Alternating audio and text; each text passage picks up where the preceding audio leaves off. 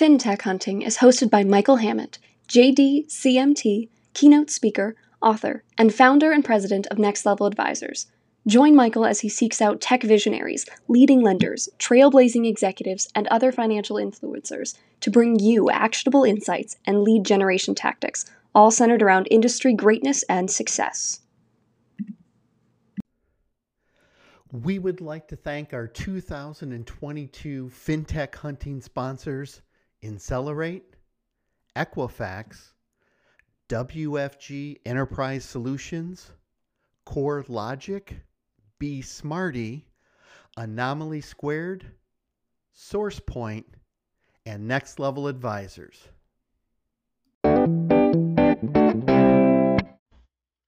Ladies and gentlemen, welcome to a new episode of the FinTech Hunting Podcast.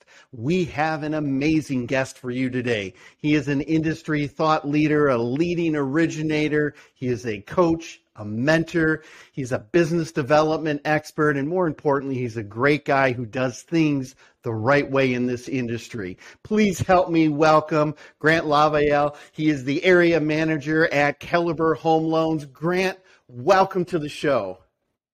Thank you so much, Michael. And I'm truly humbled and honored to be a guest on your show. And it means a lot. And thank you for the audience willing to take the time to even listen to me. So thank you so much. Oh, well, it is a pleasure to have you.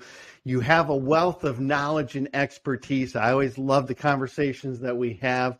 But for our listeners who might not know you, tell us a little bit about your background and kind of how did you get into the mortgage industry? Yeah, so interesting. I started on the bank side, Michael, meaning the retail bank as a true bank manager. And way back then, we were allowed to do our own lending in the branch. I actually had my own approval authority, which was awesome. That was way, way back in the day. And then I transitioned. It started just kind of getting boring for me.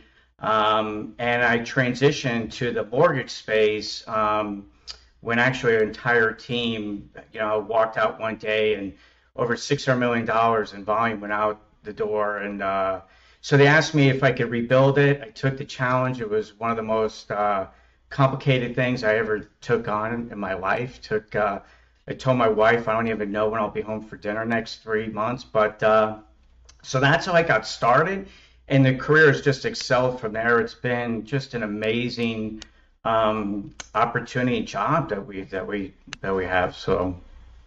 Outstanding. And we're going to talk a little bit more about building those businesses and those branches and that volume.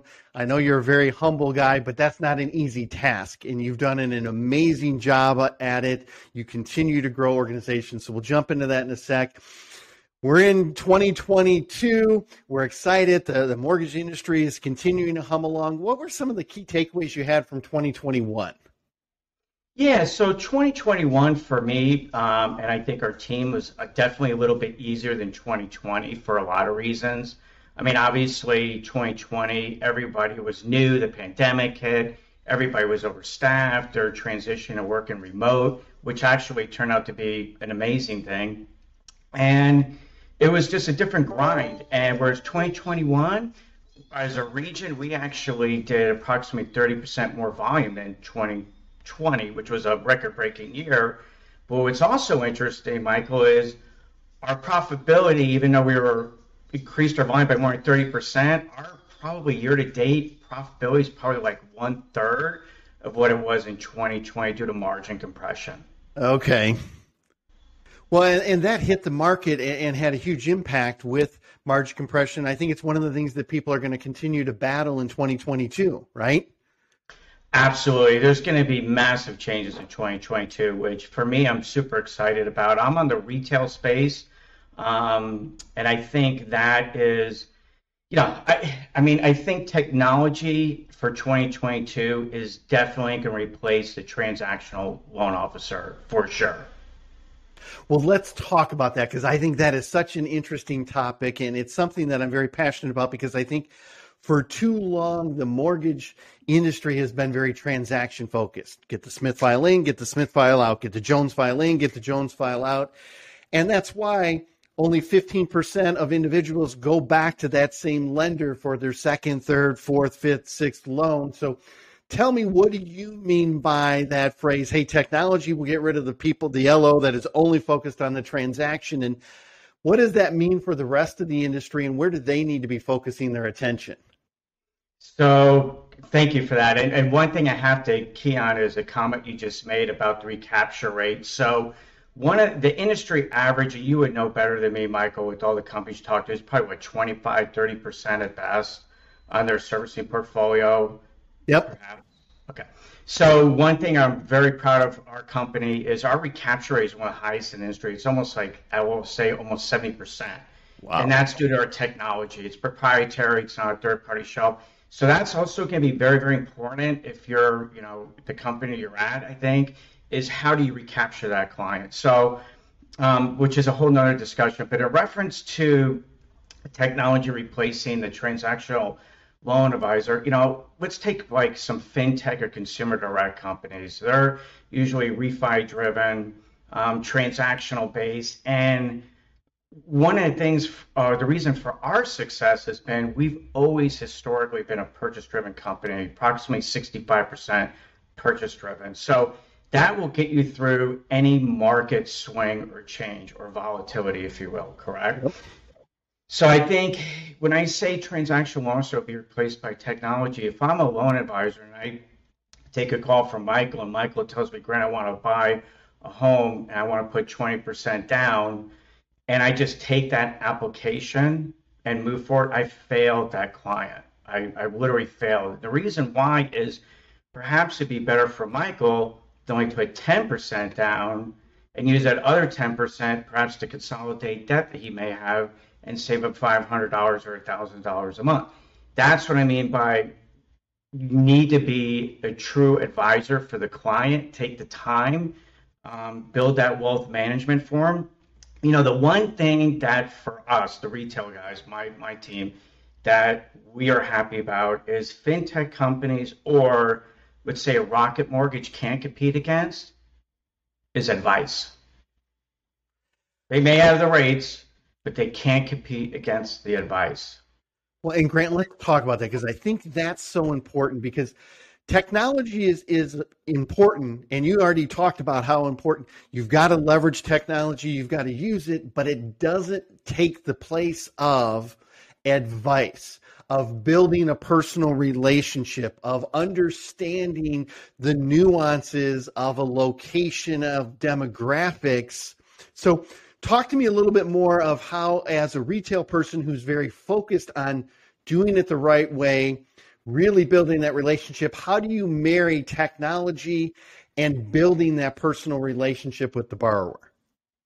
Yeah, so it's interesting because a lot of LOs will say, God, technology is going to replace us. And I totally disagree with that. The technology is super important because it enhances the client's experience. It enhances the ability for the loan advisor to do perhaps double the volume. Depending on what technology they're using and mobile applications and things like that.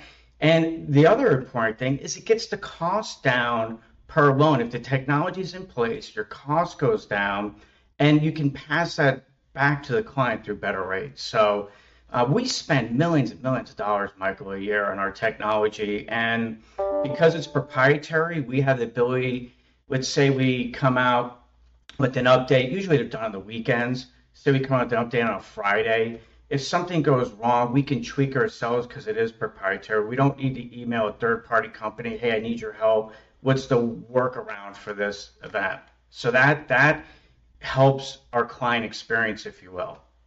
You also talked about being an advisor, looking out for not just, can I get this transaction done, but is it actually the best transaction for the borrower? Talk to me about what are some of the challenges that borrowers face or are going to face in 2022, and how does being an advisor really help overcome some of those challenges? So, obviously a couple of things take my mind with that question. Obviously, people are having a very difficult time even acquiring a home. The values are super high. People are, bidding over asking. I think, again, when it comes back to loan advisor, say someone wants to buy a home for $300,000 for discussion's sake, the loan advisor really needs to see what is the max that this person qualifies for. Is it $400,000 or $500,000? And are they willing to to bid more than the purchase price? And do they have the reserves or the assets to do so?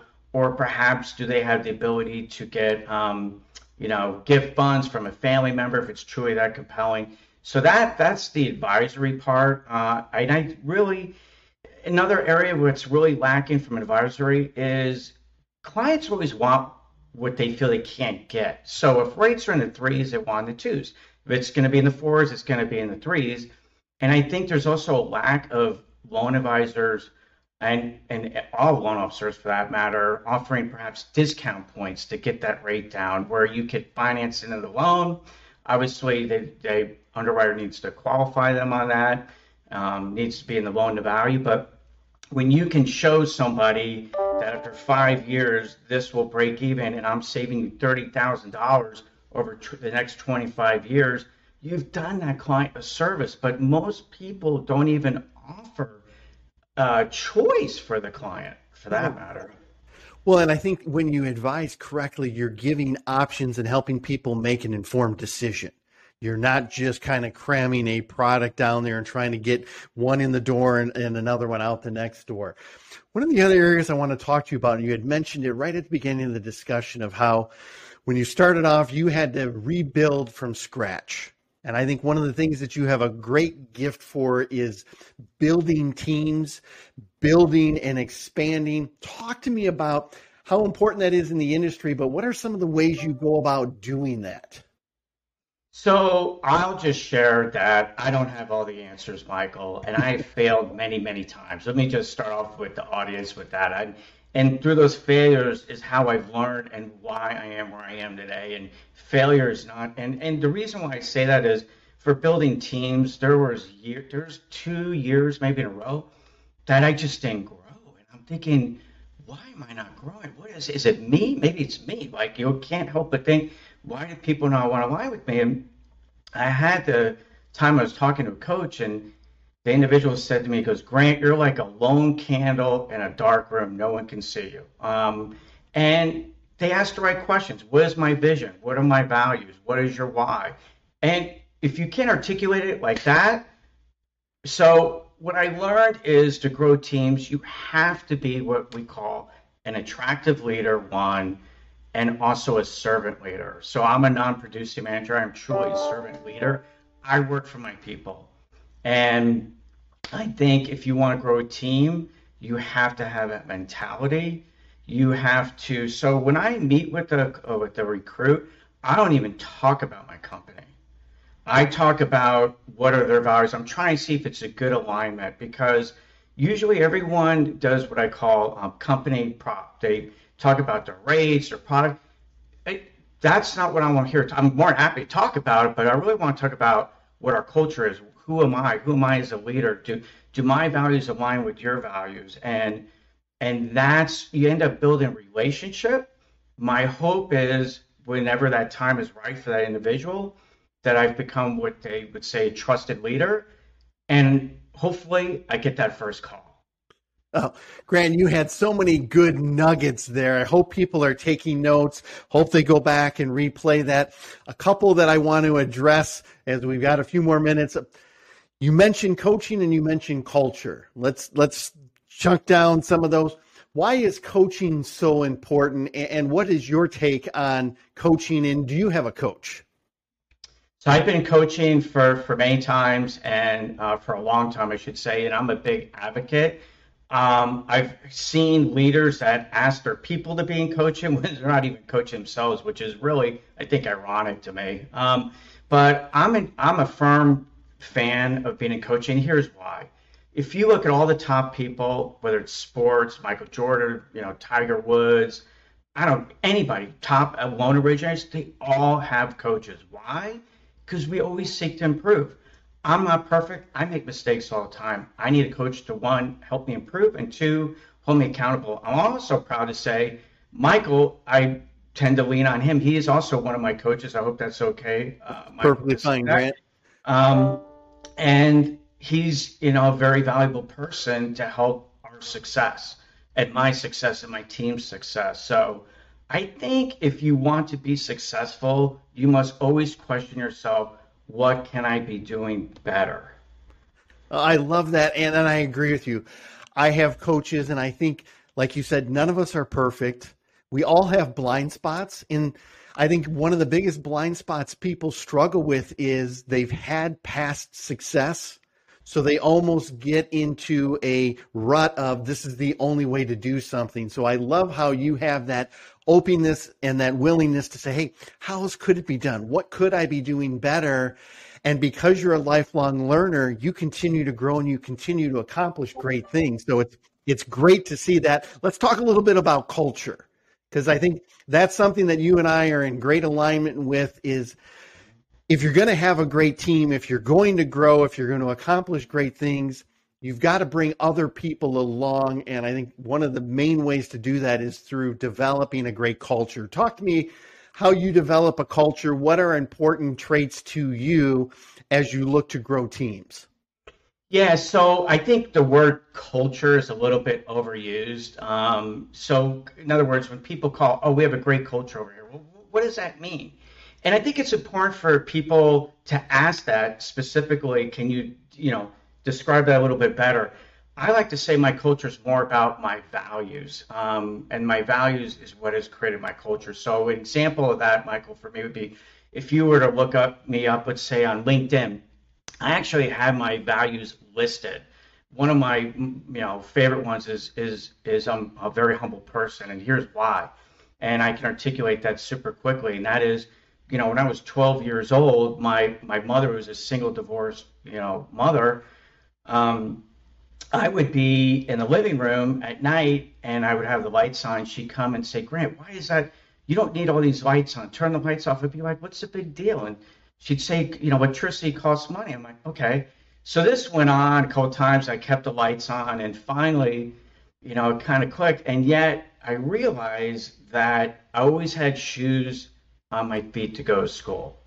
And the electricity wasn't a big deal, but it was the principle. So, now that she's passed away, I'm not going to lie, there's sometimes I'll be in the living room and I'll turn an extra light on just for a little bit, and I'll look at that light and I'll say, it's okay, Mom, we can afford it.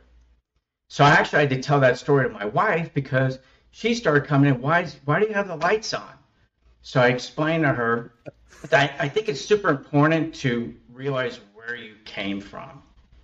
And that's why I'm super humble. And that is so true. And I think I love what you talked about, because culture can be overused, right? We've got a good culture. You've got a good culture. It's all about our culture. And those are just words that really don't mean anything. But when you actually have values, and this is what I admire about you a ton, is not only having values and having them written down, but living by them each and every day.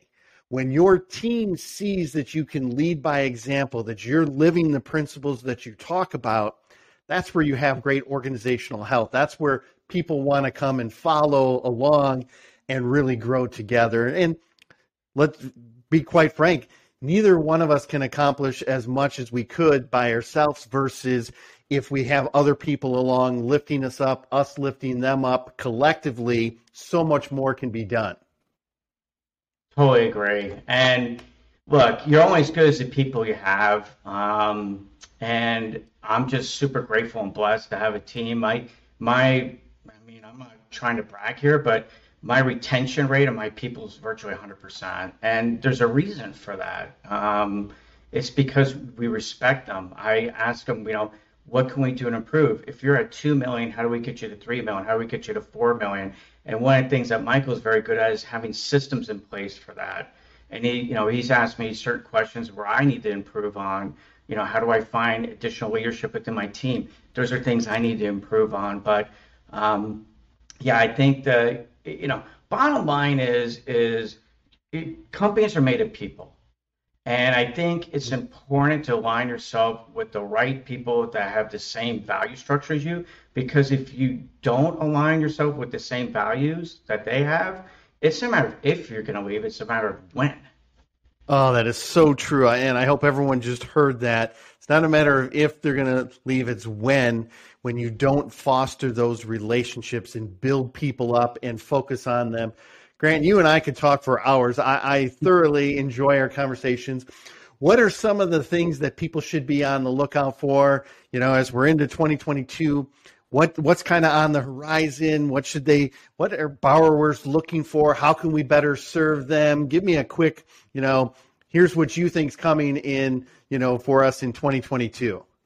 Yeah, so I think you're definitely going to see rates increasing. I think you're going to see refi slowing. I think you're going to see consolidation in the industry. You're already hearing some companies doing layoffs of LOs and support people. I think it's very important, if you don't have your relationship referral partners in place, start today and really spend time. Go back to little things like a handwritten note.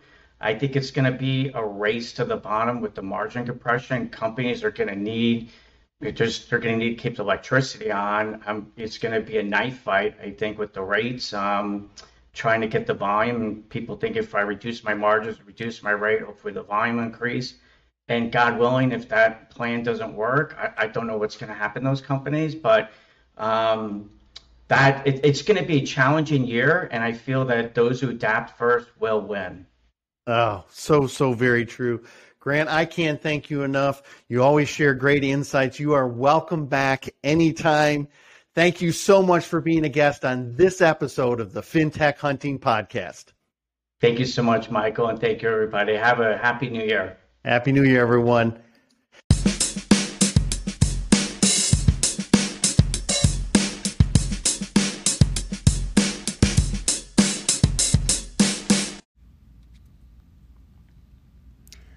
What does instant mean to you when it comes to income and employment verification? With the demand for loans increasingly being met with a competitive edge, lenders should turn towards automation. A key way lenders can move digital is by leveraging instant income and the employment data from The Work Number, which helps them keep pace in an era where every day brings new challenges. To learn more, visit theworknumber.com. Are you looking to close more loans in 2021? Experience Incelerate's award-winning customer engagement platform, featuring lead management, CRM, call routing, sales enablement, marketing automation, borrower engagement, and data intelligence through innovative use of multi-channel marketing, text, social media, email, direct mail, phone, ringless voicemail, retargeting, and so much more. Incelerate, helping lenders close more loans through better borrower engagement. Schedule your personal demo today at Incelerate.com. Are you struggling to keep up with record origination volumes? From property valuation and appraisal to title insurance and closing services, WFG Enterprise Solutions provides flexible mortgage origination services that address your organization's needs head-on. By taking the time to understand how you run your business, WFG can create solutions that save you time and money on every transaction.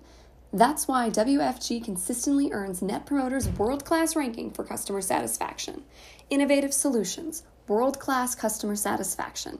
Get to know WFG today at WFGLS.com. FinTech Hunting is brought to you by Next Level Advisors. Next Level Advisors, where businesses come to grow.